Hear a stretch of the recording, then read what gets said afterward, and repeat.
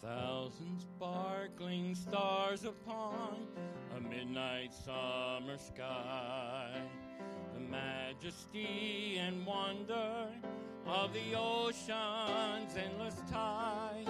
And the more I see, the more I can't explain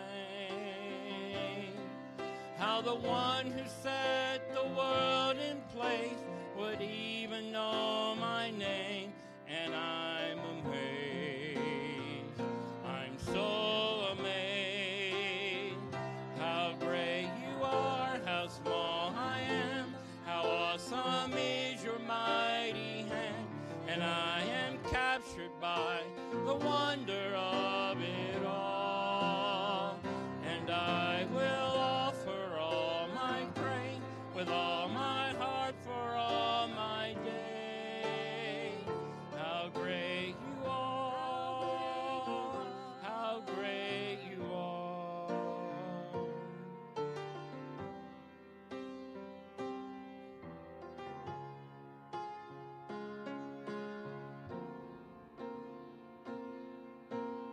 Million snowflakes gently fall, yet no two are the same. The colors fill the canvas of the seasons as they change. And everywhere I look, I see your hand. Why you would love someone like me, I never understand. And I'm amazed, I'm so amazed, how great you are, how small I am, how awesome is your mighty hand. And I am captured by the wonder of it all.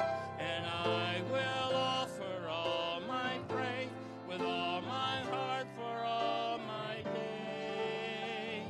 How great you are, how great you are, how great you are, how awesome is your mighty hand.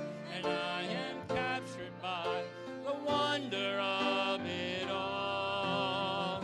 And I will offer with all my heart, with all my days.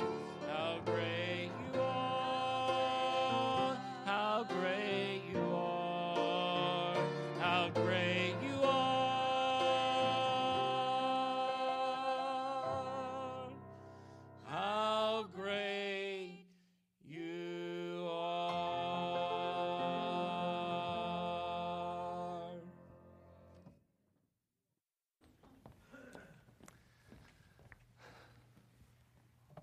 Well, amen. Let's take our Bibles and turn over to the book of Acts, Acts chapter 2.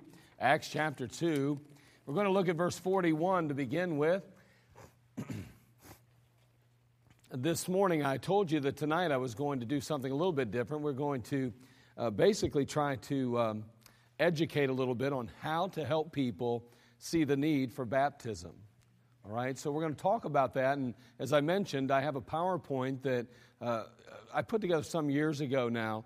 And I think it's important that, we had originally planned years ago to buy tablets and put it on tablets and have teams go out with tablets and all of that. But it hasn't been very long ago that everybody has an iPhone, everybody has a tablet of sorts or some kind of electronic device that could utilize this as a tool in helping you to share with your converts the great need for baptism.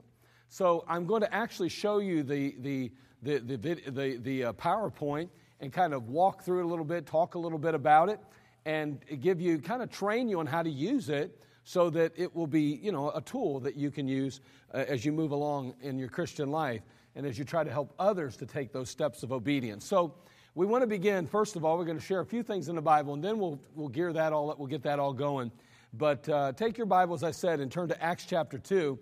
Again, in Acts chapter 2, we are very aware that Christ has died on Calvary already, and He resurrected the third day.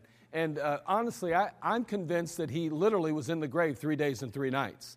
And He rose again, and just like the Bible said. And he ultimately begins to, he ascends to the Father, he comes back, and he's on the earth, and he's training and teaching his disciples for a period of time, and then he ascends back to the Father. And when he ascends back, of course, he gives them some instruction, and he lets the disciples know some things. And we'll talk about that in just a moment, but ultimately, we see that they're to wait till they're endued with power from on high. And they're to wait in Jerusalem. And what he's talking about is the Spirit of God that he had promised them in John chapter 14 and in John chapter 16. He told them, I won't leave you alone. Although I'm going to leave, it's actually better for you and others that I leave, because when I leave, you'll do even greater works than these. And so you need the power of the Holy Spirit. And so now we see the Spirit of God descending in chapter 2. And we see a number of things happening at what we call Pentecost. 3,000 souls are saved.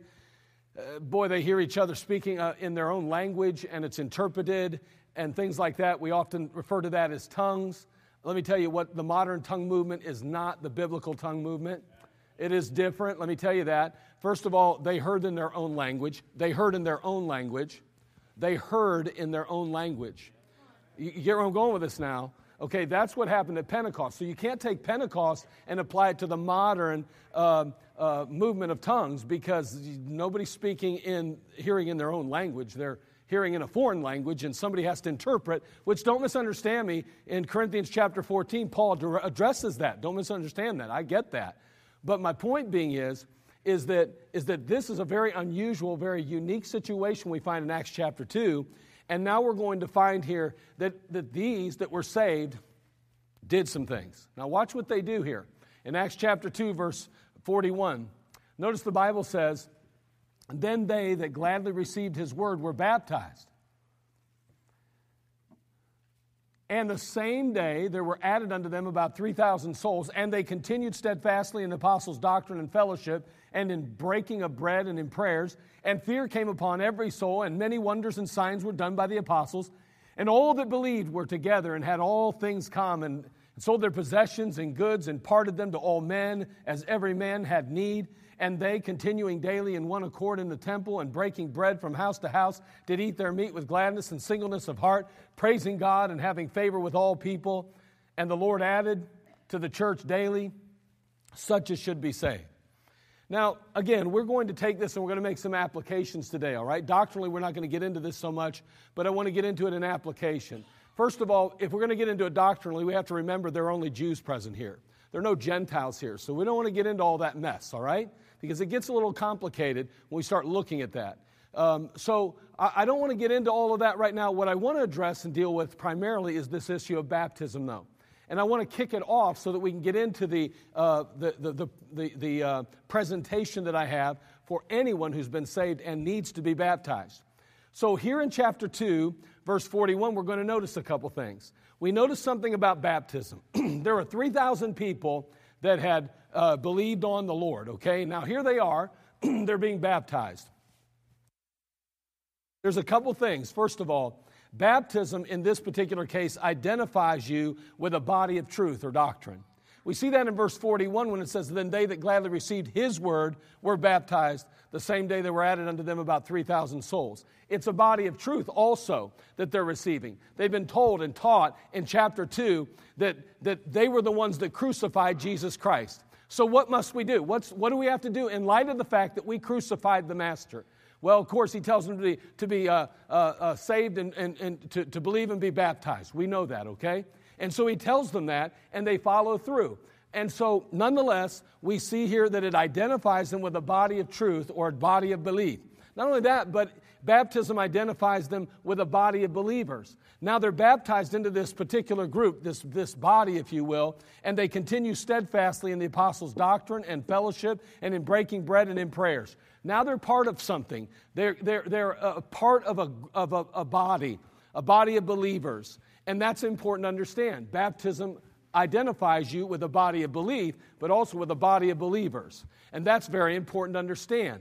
Now, baptism, as a result of that, involves you in a body of work then. Because if you're part of the body, then you have a function. Therefore, you're to be involved in the work of the body and involved in it. Now, we have to be very careful when we talk about being baptized into a body, because in the Word of God, baptism addresses two different types of baptism primarily. You see water baptism, you see spiritual baptism. On one hand, you have people being baptized into a body of water. And then on the other hand, you see people being baptized into the body of Christ. So you have to make that distinction in the Scriptures. Is it literally talking about water, or is it talking about the Spirit, or into the body of Christ? That's very important. Now, in our case, we are baptized in water, but that doesn't place us into the body of Christ. We are also baptized into the body of Christ by the Holy Spirit. So when I trust Christ and receive Him as my Savior, He baptizes me, the Holy Spirit baptizes me or places me into the body of Christ. Remember we talked about some of that this morning. But that water up there does not do anything for me other than clean me off. But it is a picture of some things, and we're going to talk about that in just a few moments, okay? But baptism identifies you with a body of truth. It includes you in a body of believers, and it involves you in a body of work then. Now, I'm going to say this, and again, I'm trying not to get too deep because we could spend easily a whole lesson on this or more, but let's say that back here are the apostles, okay? And David, why don't you come on up here, okay? Cody, why don't you come on up too? What transpired and took place is that the Lord Jesus Christ, of course, died, was buried, and rose again. Now, we see that baptism in the New Testament is very important because we see people after believing in Christ being baptized. But here's what happens. Remember, you are identifying with a body of belief and a body of believers. Very important. So now here's how it works. So in that early church, the apostles then had the body of doctrine. And it was pure doctrine. It was from the Lord Jesus Christ, from God above. And ultimately, we see that through the Apostle Paul, even the New Testament, the majority of it was written. 13, if not 14 books of the New Testament, identifying, addressing specifically the church. And I'm telling you, the church in this age, this dispensation. And so here's what's happening. The apostle says, okay, listen, Jesus Christ died for you, was buried, and rose again. You need to believe on Jesus Christ. And if you believe on Jesus Christ, plus or minus nothing, no works at all, no works whatsoever, simply Jesus Christ, His finished work on Calvary, His precious blood, then you can be saved. Do you believe that? Do you receive Him? He does. So guess what happens then? He gets baptized. So he gets baptized. Down he goes, up he goes. Now here's the thing. Yeah, now he needs a chiropractor. But this guy, listen, let me tell you this. The apostles, they died. But the body of truth didn't die. The body of belief didn't die. And the purity of that truth and belief did not die. There were people that gave their lives to ensure that not only the Word of God, but that the truth of the Word of God continued. So this guy now, he goes out into the ministry and he finds somebody and leads them to Christ and through the local church, mind you, not himself. Listen, there's no place for rogue Christians. Everything operates and flows through the local church. That's how God established it. That's how he set it up. So this guy here, the apostles, they were given a great commission. We'll see that in a moment. And they went out and they reached the world. And the apostle Paul goes out and what did he do? He went out and won people to Christ and established what? New Testament churches. And the body of truth, the body of belief, and the body of believers identified with someone and something. Identified with Christ and His Word and truth. Now watch. This guy's off the scene now. He's gone. This guy goes out. And in his generation, he reaches people.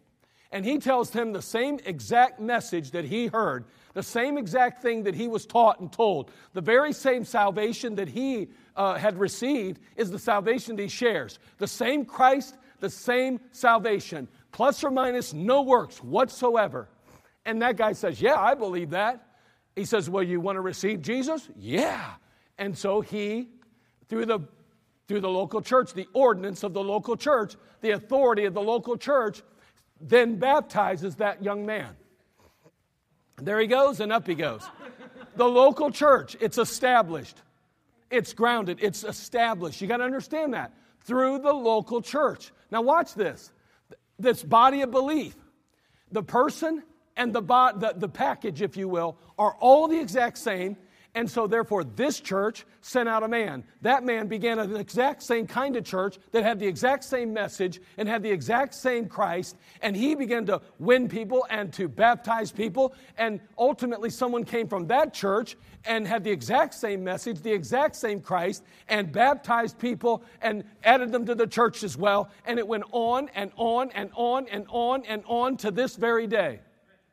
Now watch, this is why baptism is important too. And I didn't know if I'd get into this at all, but let me say this.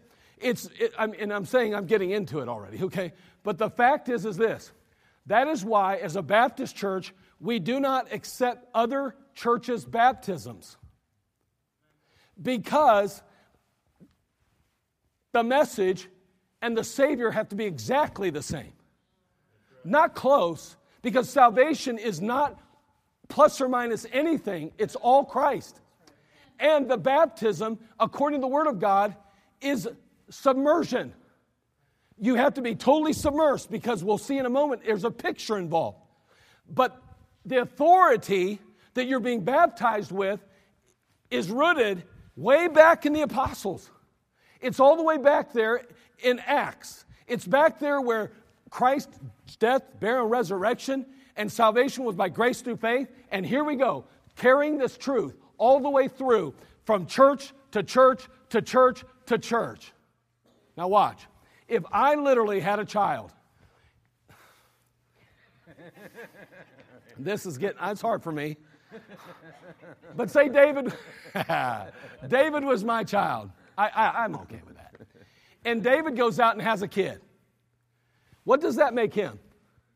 My grandson, right? Now say that he then has a kid. Going over there. And he has a kid. Boy, that's scary. Now wait, I'm all the way back here. What does that make him? My great-grandson. Go ahead and switch. He then has, what's that make him? Now watch, we can carry that out all the way out. But you want to know something? The bloodline is pure. It's still it's still through me. It's still part of my loins, so to speak, as the Bible would say. It's all part of my children, my grandchildren, my great-grandchildren, all the way down. Now hold on. Someone else shows up, just walks into the picture and says, hey, I'm in the family. Really? By what authority? Since when? I mean, there's a line that's been carried on from the beginning all the way through. You can't just enter in. You can't just join up anytime you want.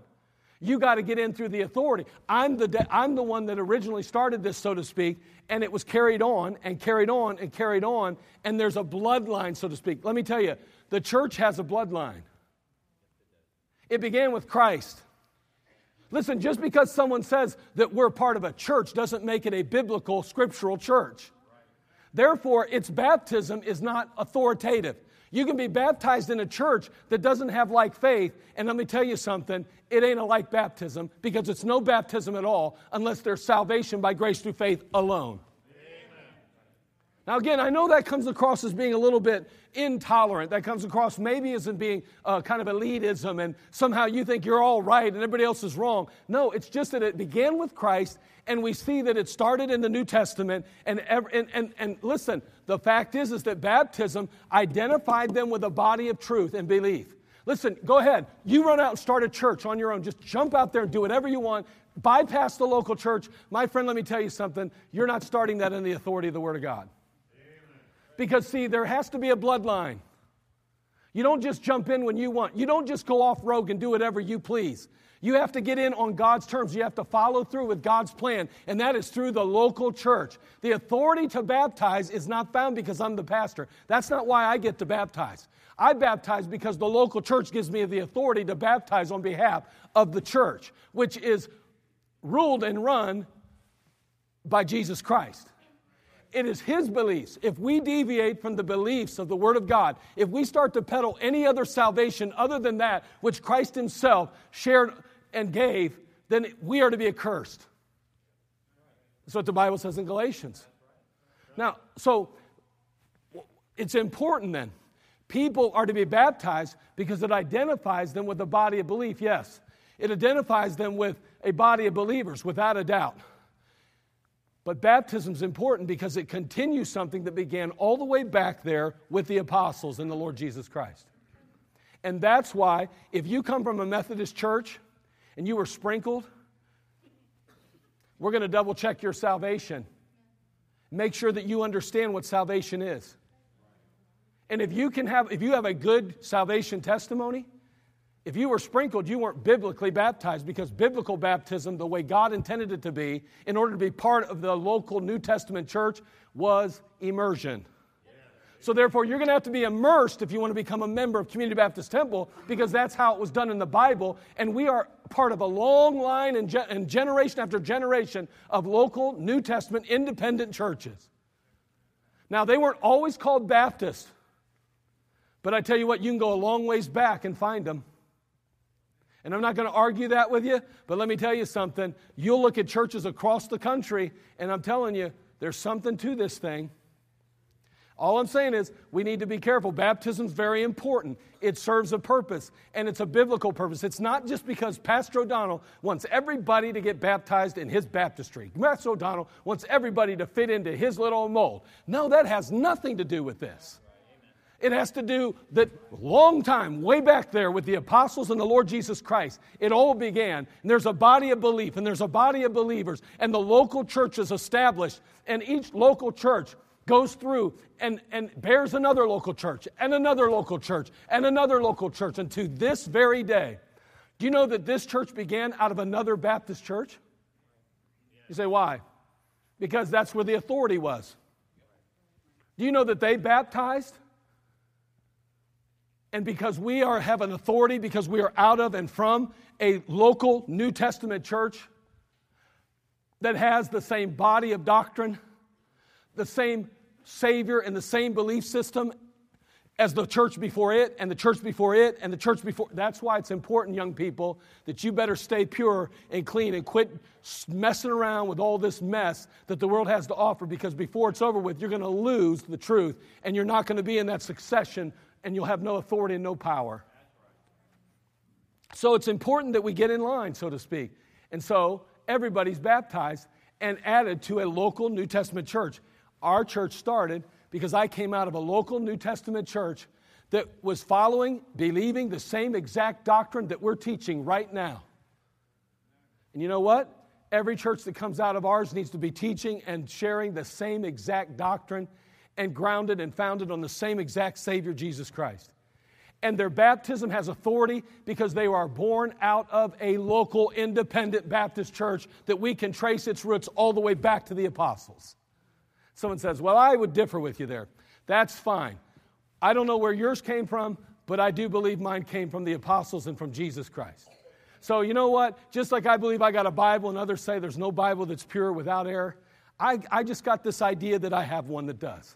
Have no error whatsoever. Because I'm just stupid enough, I guess, dumb enough. I guess I'm just that way. I don't want to believe in something that has holes all in it. I believe that Bible is without error. And so, you know what? I think we need to follow that book. And baptism is something that we are told to follow, and we need to continue to baptize. And so, thanks, fellas, I appreciate it. You make good sons, grandsons, and great-grandsons. Yeah.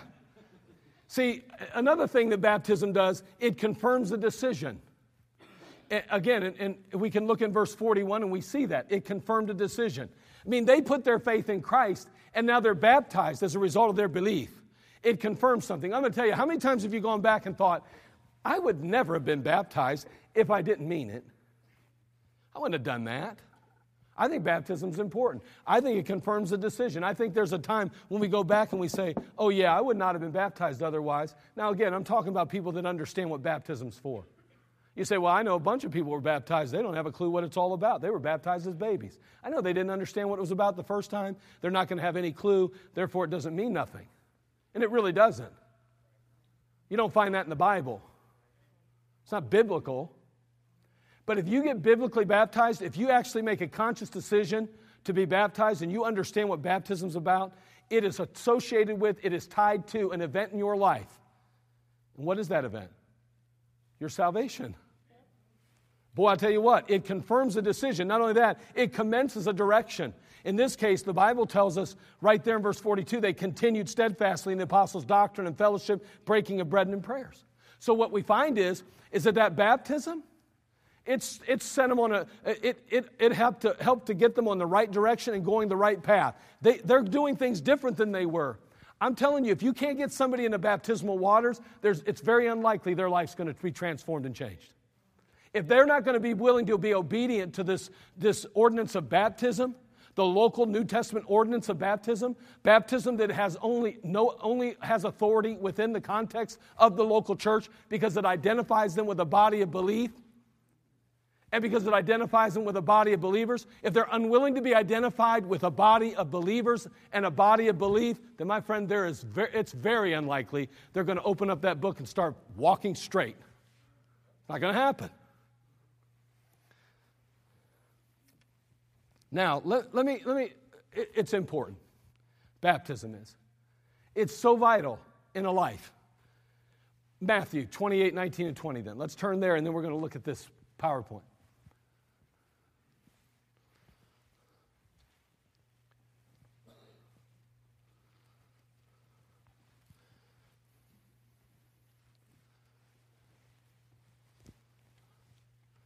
Boy, the church has perpetuity. It continues through history. And the authority of the local church is rooted all the way back in Christ and the apostles. If we deviate from the truth, then we step outside the authority. Well, that's why it's important that we don't throw away things that matter. That's why we better, as the Bible says, walk in the old paths. We better be careful that we don't remove the ancient landmarks, because it identifies us all the way back there. We don't want to lose our identity. Look what's going on. Look at the identity crisis in America today, gender identity crisis. Look how much confusion it's causing in America today and in the lives of people. Look how it's affecting people's emotions and how it's affecting their mental states. Let me tell you something. The church it's important that we don't lose touch with our roots. It's important that we stay and remain faithful, that we don't lose identity from our past, that we stay connected to it, that we understand who we are and what we are in Christ. Otherwise, we too will be confused. We see some evidence of that in the churches across America. It's sad, really. But nonetheless, notice what it says in Matthew 28. Again, the marching orders were given to the apostles. Go ye therefore and teach all nations, baptizing them in the name of the Father and of the Son and of the Holy Ghost, teaching them to observe all things whatsoever I've commanded you, and lo, I'm with you always, even unto the end of the world. He gives that to a group of apostles, disciples, if you will, the time ultimately called apostles. Now, again, notice there's a couple things that are taking place. He tells them to go, yes.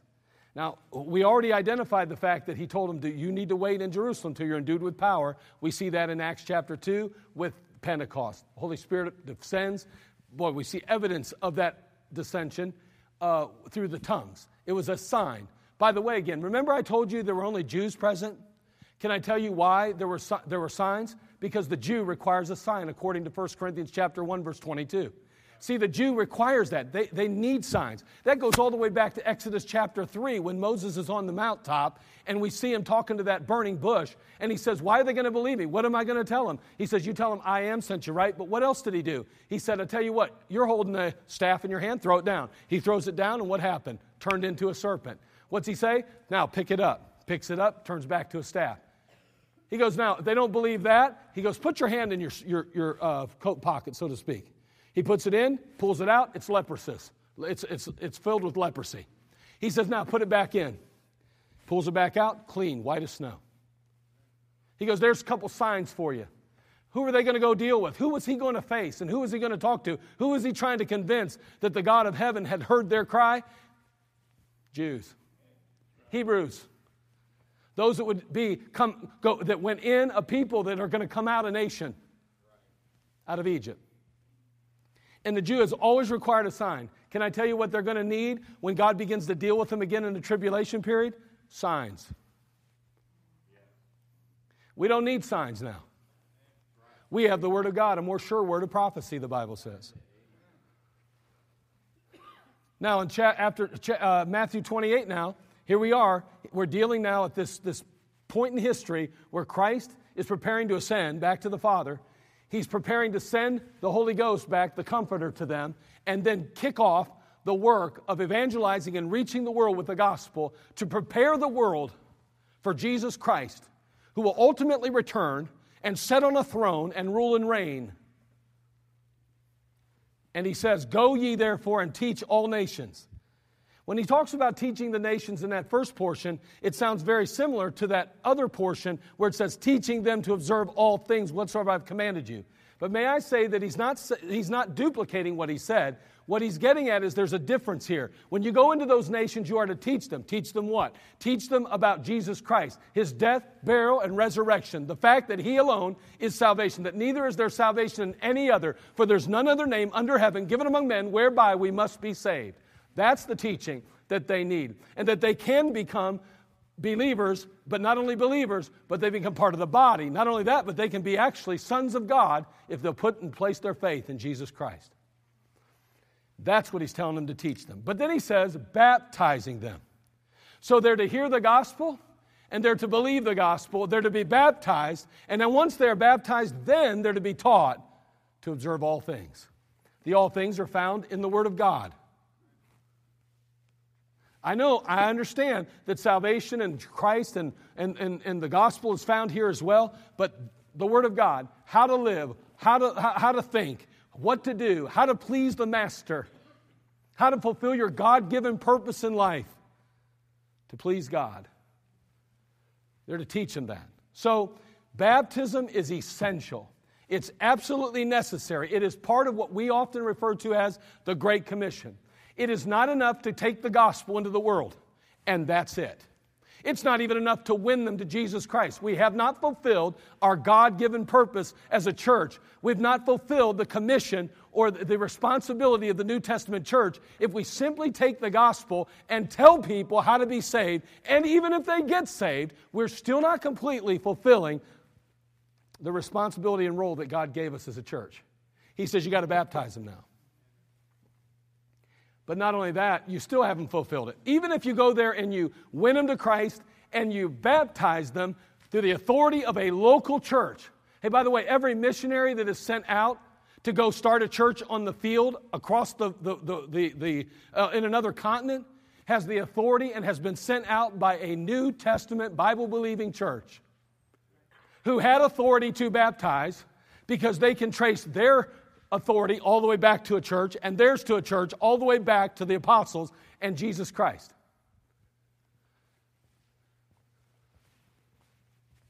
They're winning people to Christ. They're baptizing people, but then the Bible says not only them, but all of us now need to be sharing the gospel, sharing the truth of the Word of God with people, equipping them in the Word of God, helping them to learn how to live their life. And the very things that we have observed, learned to observe, we're to teach them to observe. I think it's interesting, and I know I'm getting a little off subject here, but teaching them to observe all things. What does the word observe mean? I'm looking at it. That's not really the context of what he's trying to get across. He's denoting something here. They're observing it. They're following through with it. They're doing it. See, the Christian life isn't about just your heart. It's about your actions. See, we're to teach them to observe all things. There's some things as believers we ought to be doing. And he says that's what we're to teach them. What to do, how to look and how to act and where to go and what not to do and how not to act and how to think and what to believe and what the Word of God teaches in all those areas. This idea today that all God cares about is your heart. Well, how's come he told them, teaching them to observe all things whatsoever I've commanded you? Why would he just say believe all things? Because there's more to it than just believing the truth. It's acting and living by the truth. And so, in Matthew 28, we see this requirement for every New Testament local church to go out and to teach all nations, giving the gospel, ensuring they understand salvation by grace through faith, then baptizing them, and then teaching and training them. How many souls were saved last year? I think 173 souls last year. I think the year before was over 200. How many baptisms? I think we only had 50-some baptisms last year. This year it's down from that even. What's the problem? Let me tell you something. We better be careful because we're getting real close to not fulfilling the Great Commission here. I'm just saying, I understand that it's not up to us to make sure people get in the baptistry water. I realize that they're going to make their own decisions and make their own choices. But hold on a second. We better be equipped and we better be able to explain to them and share with them why it's so important and why the Bible teaches that they must be baptized. Because the Bible teaches that they do need to be baptized according to Matthew 28. If you're in this room and you claim to have trusted Christ, to believe on the Lord Jesus, and you know that you're saved because of what He did for you on Calvary, and you've never been baptized, my friend, you haven't really started growing yet.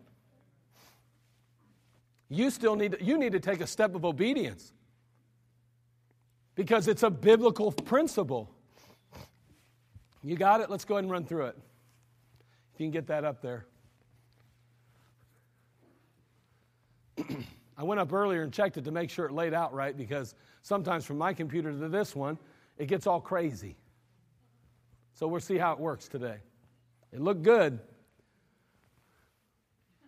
Hey, can you guys wake up there? We're having church down here. They're awake. I'm messing with you.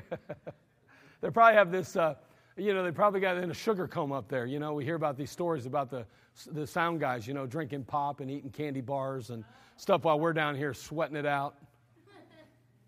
All right, starting strong.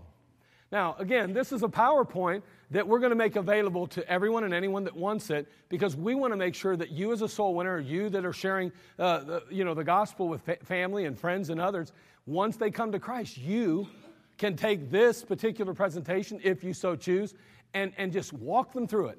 I don't know about you, but I found that people are really enamored with visuals today and that they really want to be, just talking to people, you can lose them because they're so used to seeing things and looking at them, you know what I mean? So I think this is helpful. So anyway, starting strong. Now, I've led somebody to Christ, we'll say, and it was the week before possibly. I invited them to church or maybe I just led them to Christ right there on the spot, But a lot of times I may use this a week or two later even. Once, if I didn't see them in church, I go back and visit with them. I say, listen, let's talk a little bit about that decision you made. Here, I pull up my phone, my little iPad or whatever it is, and I pop this thing up and I say, starting strong. Now listen, did you receive and accept Christ? He said, yeah. Well, let's run through that a little bit because I want you to start strong. I don't want you to start weak. I want you to start strong. If you start strong, you got a better chance of ending strong. Now here we go.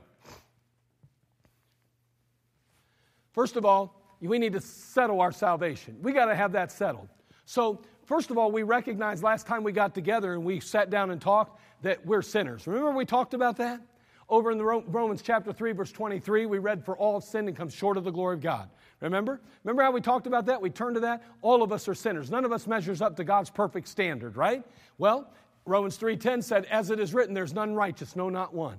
The truth is that we're all sinners. Remember how we talked about that? Yeah. You'd still say, you're a sinner, right? Yeah, so am I. And that's the truth, right? Man is on one side, God is on the other, and sin stands between us and God. And we got to deal with that sin because that sin is a mess. Yep. All right, well, you know that sin demands a payment.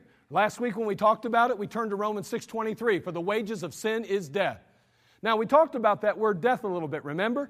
Death can't really be fully understood without going to Revelation chapter 20, verse 14. Over there, the Bible says, and death and hell were cast into the lake of fire. This is the second death.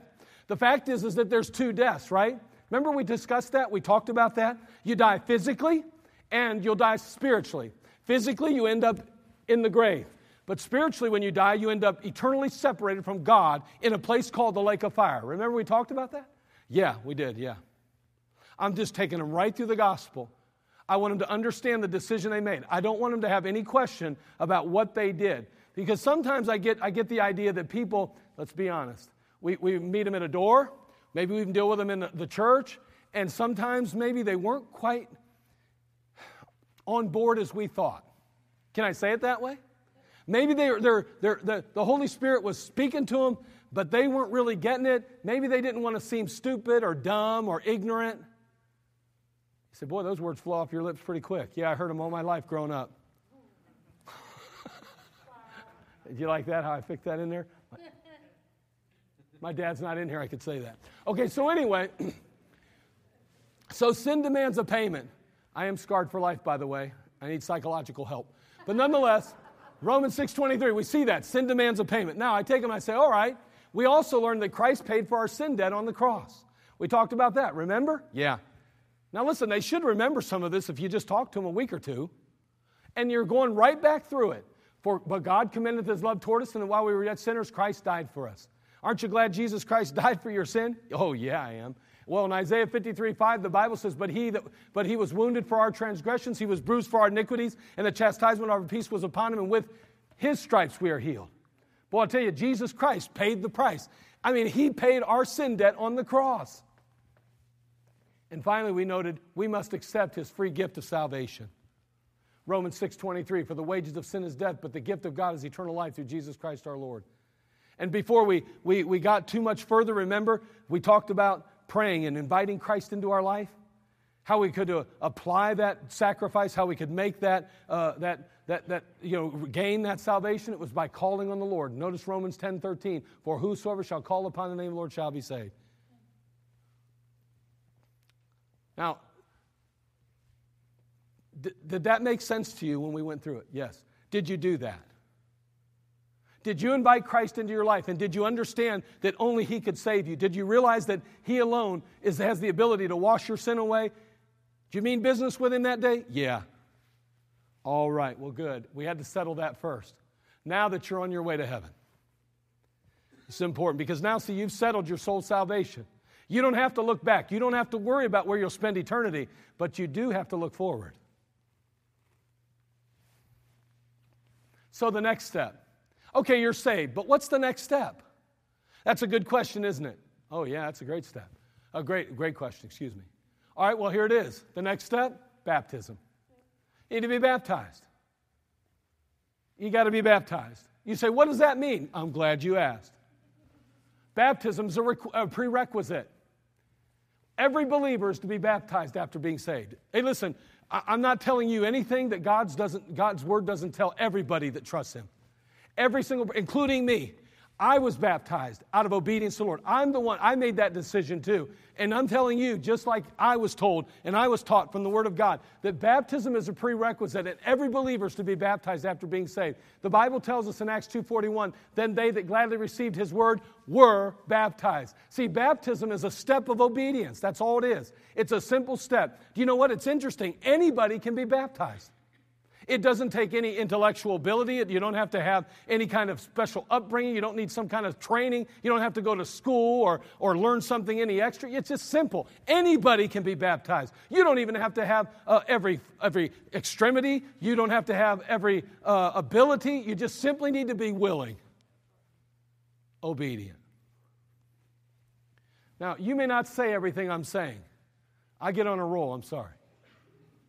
Baptism is a prerequisite. Every believer is to be baptized after being saved. See, you're not going to grow in your Christian life until you take this next step. In Colossians chapter 2, verse 6 and 7, the Bible says, as ye have therefore received Christ Jesus the Lord, so walk ye in Him. Rooted and built up in Him, and established in the faith as ye have been taught, abounding therein with thanksgiving. God wants you to continue to grow. He wants you to abound in the truth. He wants you to keep going on the upscale. He doesn't want you to just neglect Him or His Word. He wants you to learn about Him and His Word more and more and more, and it'll edify you. It'll strengthen you. It'll make you better. You need to grow, and so do I. And the truth is, you'll never grow in your Christian life until you are willing to take this next step. Because, see, this step's the easiest of all steps because it just simply takes a willing heart. A simple act of obedience. The Bible gives some examples of baptism following salvation. You've invited Christ in your life, you said, right? Yeah. Well, then guess what? The next step's baptism. Look at it in the Bible. There's all kind of examples of this. In the New Testament, we see the Ethiopian eunuch. After Philip had shared the gospel and the eunuch believed in Christ, we're going to read something. Notice what it says in Acts chapter 8, verse 36. He's telling him the gospel. He's teaching him about Jesus. And as they went on their way, they came into a certain water. And the eunuch said, see, here's water. What doth hinder me to be baptized? Hold on. Philip's got a question for him. Philip said, if thou believest, you don't really have a question, but a statement. If thou believest with all thine heart, thou mayest. We've just been preaching to him Jesus, the Bible says. That's pretty specific, right? Do you believe in Jesus? Pretty simple. If thou believest with all thine heart, thou mayest. Mayest what? Be baptized. And he answered and said, hey, by the way, it doesn't do any good to be baptized until you put your personal faith and trust in Christ. Does no good whatsoever. Notice, and I just threw that in. And he commanded the chariot to stand still, and they went down both into the water, both Philip and the eunuch, and he baptized him. They both went down into the water. Went down into the water. And that's something. And he baptized him. Why? Because he had put his faith in Christ. Hey, after he believed, what happened? He was baptized, right? Yep, that's right. Well, guess what? The Apostle Paul, he's on the road to Damascus, and the Lord meets with him. And he puts his faith in Christ. And following his salvation, we read in Acts 9:18, and immediately there fell from his eyes as it had been scales, and he received sight forthwith, and arose and was baptized. The Apostle Paul, ultimately, you'll read books in the New Testament written by him, but once he was saved, he was baptized. See, in the New Testament, when someone puts their faith in Jesus Christ, when someone believes on the Lord, then they are baptized. We see the Philippian jailer. We know that after the earthquake takes place, and prior to that earthquake, Paul and Silas, they're stuck in a cell. They're in a prison, but there's an earthquake. And we learned that after the earthquake, believing that his prisoners had escaped, he's prepared to take his own life, this jailer is. And Paul and Silas stop him and assure him that everyone's present. And then we read this. And he brought them out and said, sirs, what must I do to be saved? They said, believe on the Lord Jesus Christ. And thou shalt be saved, and thy house. Oh, this is where I like to throw this in. It's interesting that when a man comes to Christ, how God expects him to share Christ with his family. But anyway, we'll move on. So anyway, he says, and they said, believe in the Lord Jesus Christ, and thou shalt be saved, and thy house. And they spake unto him the word of the Lord, and to all that were in his house. And he took them the same hour of the night, and washed their stripes. Listen, you may think that goes back to Isaiah. Be careful there. But he's washing their stripes. They're literally been beaten. And was baptized. And all his straightway. His family that received Christ. His family that believed as well. So this guy's getting saved, and he's trusting Christ, and he's being baptized. It's that simple. So we learn that baptism is a prerequisite. You get saved, you get baptized.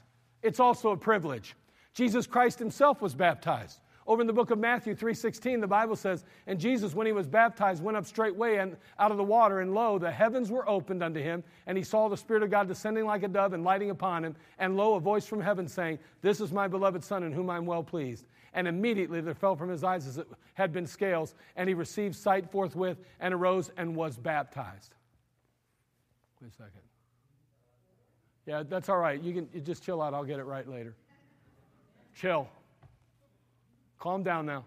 As my dad would say, put your kickstand down. Man, I'm telling you what, I don't know what happened there. I'm going to blame the sound guys. Let's get rid of that immediately. There fell from his eyes. Okay, not yet, but I'll take care of that later. But obviously, let's just stop right there. I am well pleased, okay? We'll stop there for now, okay? All right, let's put our kickstands back up and keep going. Okay, so here we go. We got Jesus Christ himself was baptized. Okay, that's important, isn't it? Jesus was baptized. Now, did Jesus have to be baptized? It's not making him righteous, that's for sure. Not in the sense that it's making him righteous. He was already righteous. He was already perfect. He was doing it as an example to us. And look at that. We have the privilege of being baptized just like he was, to follow in his footsteps. Now, I don't know about you, but I'm glad that the Lord gives me an opportunity to follow in his footsteps. What a blessing that is. What a privilege that is. So baptism's a prerequisite, it's a privilege. But not only that, baptism's a picture. It pictures Christ's death, burial, and resurrection. You know how the Bible tells us that he died, was buried, and rose again? Every time somebody is baptized, guess what? It's a picture of his death, burial, and resurrection. But more than that, it pictures your death in Christ and new life as a result. I may change this graphic, but nonetheless, we see in Romans 6:4, therefore we are buried with him by baptism. Remember I told you, and I'm going to deviate here for a minute. I wouldn't tell them this. But remember when I told you that baptism is either water or it's spiritual in most cases? Well, guess what? This baptism is not water here. But it sure fits real nice because it's going to ultimately help them to understand how they died, was buried, and rose again with him. Okay, so watch what happens. Therefore, we are buried with him by baptism into death, that like as Christ was raised up from the dead by the glory of the Father, even so we also should walk in newness of life. See, baptism is not being saved. It's not that we go into water and we come out a new man. It's that we die to who we were, and we go into the body of Christ and we resurrect a new man. That's the reality here. And that's what the baptism pictures. The baptism pictures the fact that Jesus Christ died, was buried, and rose again. But it also pictures that we died with him that day on Calvary. We were buried to who, what, and what we were, and we're raised to walk in newness of life. We're a new creature in Christ now. That's something that happened inside, and it'll affect the outside. So we see that it pictures your death in Christ and new life as a result. So Acts 2:41 says, then they that gladly received his word were baptized. Have you received his word? Did you put your faith and trust in Christ? Did you hear the truth and believe the truth and ultimately receive Christ? Yes, I did. Then what's the next step? And they say what? They got to say baptism. Isn't that right? I mean, what would they say after hearing this and seeing this? Baptism. The question is, will you obey God's word and be baptized then? There it is. Now, I'll fix that one spot. But the bottom line is, it's real simple, isn't it? I don't know about you, and you could get through this a lot quicker than I just did even. But honestly, I believe that if we'll take the time to realize how important baptism, you know why most of us struggle with sharing baptism with people? We're afraid they're going to run for the hills. I'm just glad they got saved, amen? No, that's not enough, because that's not fulfilling the Great Commission. And furthermore, that's not in their best interest. If you really care about them, they have to be baptized biblically and scripturally, or they're not obedient to the Word of God. And if they're not obedient in that simple step of obedience, then I'm telling you, they're not going to take more difficult, more complicated steps of obedience. Anybody can be baptized, and they need to know baptism's important. And they need to identify with a body of truth and identify with a body of believers, and they've got to get on the end so that they can be personally trained and taught and ultimately grow in Christ. So baptism is so vital and so important. And if it's not important to us and we don't understand how important it is, we'll never be able to convey that to others that need baptism. This is just a tool. It's a tool is all it is. And again, I believe that a visual tool, is much more effective than simply telling people. Now again, I'm not saying you have to use it, but let me say this. What we're doing is not working. So maybe we need to try something different. I say use it. Let's see what happens. Let's see if if the light bulb don't click. Let's see if it doesn't move them to obedience. Let's give it a shot. And you say, why are you sharing it on Sunday night? Because some of us don't even tell anybody about the Lord. Because I think everybody needs to at least understand how important baptism is. And you know what? You just may lead somebody to Christ this year or the end of this year or next year. Maybe you will ultimately get that opportunity. You'll open your Bible and tell some family member, friend, how to be saved, and then you're going to wish you knew how to do this. I wanted everyone to know how to do it. Equipping us to get the job done according to the Word of God. Baptism, it's a prerequisite. Everybody's to be baptized after being saved. You'll not grow in your Christian life until you take the next step. The Bible gives some examples of biblical baptism in the Ethiopian eunuch, the Apostle Paul, and also the Philippian jailer. Baptism's a privilege also. Jesus Christ himself was baptized. And guess what? You now have the privilege of following in the Lord's footsteps. But not only that, it's a picture. It's a picture of Christ's death, burial, and resurrection. It's also a picture of your death in Christ and your new life as a result. Have you received Him? Have you accepted Him? Then what's the next step? Baptism. Pretty simple, isn't it? Pretty simple. Well, let's do this as we close tonight. First of all, if you don't know for sure you're saved, you need to get that settled. If you have any doubts, any concerns, I want you to know that you can know. And there are folks at the church that it's not about a Baptist thing. It's not about a church thing. It's about a biblical thing, a Bible thing. It's Jesus Christ. It's a relationship with Him. And there are folks that can help you by showing you verses in Scripture that will help you understand that Christ alone can save you. And He will if you'll just let Him. But maybe you already know Christ. Hey, let's fulfill the Great Commission in our lives. I don't want to see a raise of hands. But I wonder how many would make a commitment to do their best over the next year even. Over the year, end of 2019, 2020. And say, you know what, as of right now, I'm going to do my best to share this with someone and get them in a baptismal water. I wonder how many people would be willing to say, I want someone to be baptized because I taught them how important it is in their life. And maybe I'll be the one that leads them to Christ, maybe I won't. Maybe it'll be a mom or a dad or an aunt or uncle or a brother or sister that trusted Christ that hasn't followed through yet in baptism and needs to get biblically baptized. I want them to be on board with God. I want them to be obedient in the simple thing, the simple step, that first step. How many, I wonder, would be willing to say, I'll make that commitment. I'm going to work at that. I'm going to take that thing and I'm going to, as soon as you fix it, Pastor, as soon as you get it right for a change, then I'm going to make sure I put that on my phone or on my iPad or on my Galaxy whatever and make sure I've got it. And you know what? I'm going to share it with somebody that needs it. And I'm going to try to find, I want someone to be baptized because of me this year. Whether it's me leading them or me sharing this truth with them, I want to be the reason somebody's in that baptismal water. Well, I'll tell you what, that'd be a great commitment to make. Father, we come to you. We thank you again for this time together, and we just ask, Lord, you'd help us. And again, Lord, there's no doubt that it can be intimidating to think about sharing certain truths with people, afraid that maybe it'll be too much, that it'll just kind of overwhelm them. But, Lord, the truth is that we hear information every day, and we are bombarded with information. This is good information. Lord, help us to be bold with the truth, not because we want to try to pressure people to do things, but we want to give them the tools they need. We want to equip them with the truth that will ultimately make them free. Father, it's up to them what they do with the truth, but help us to present the truth, to give them what they need to successfully navigate the Christian life.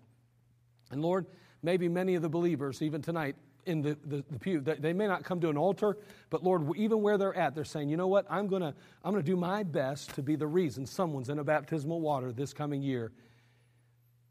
Boy, Lord, what a blessing that would be to be able to watch somebody baptized and know that you played a role in them being obedient to the next step. Setting them on the right course.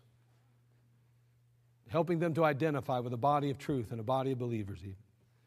And Father, we just ask, Lord, that you'd be with those that are in the crowd that may not even know for sure heaven's their home, or if they don't have that settled, as the music begins to play, won't you give them courage, Lord, just to step out and come forward and see me at the front and allow me to have someone take a Bible and show them some truths.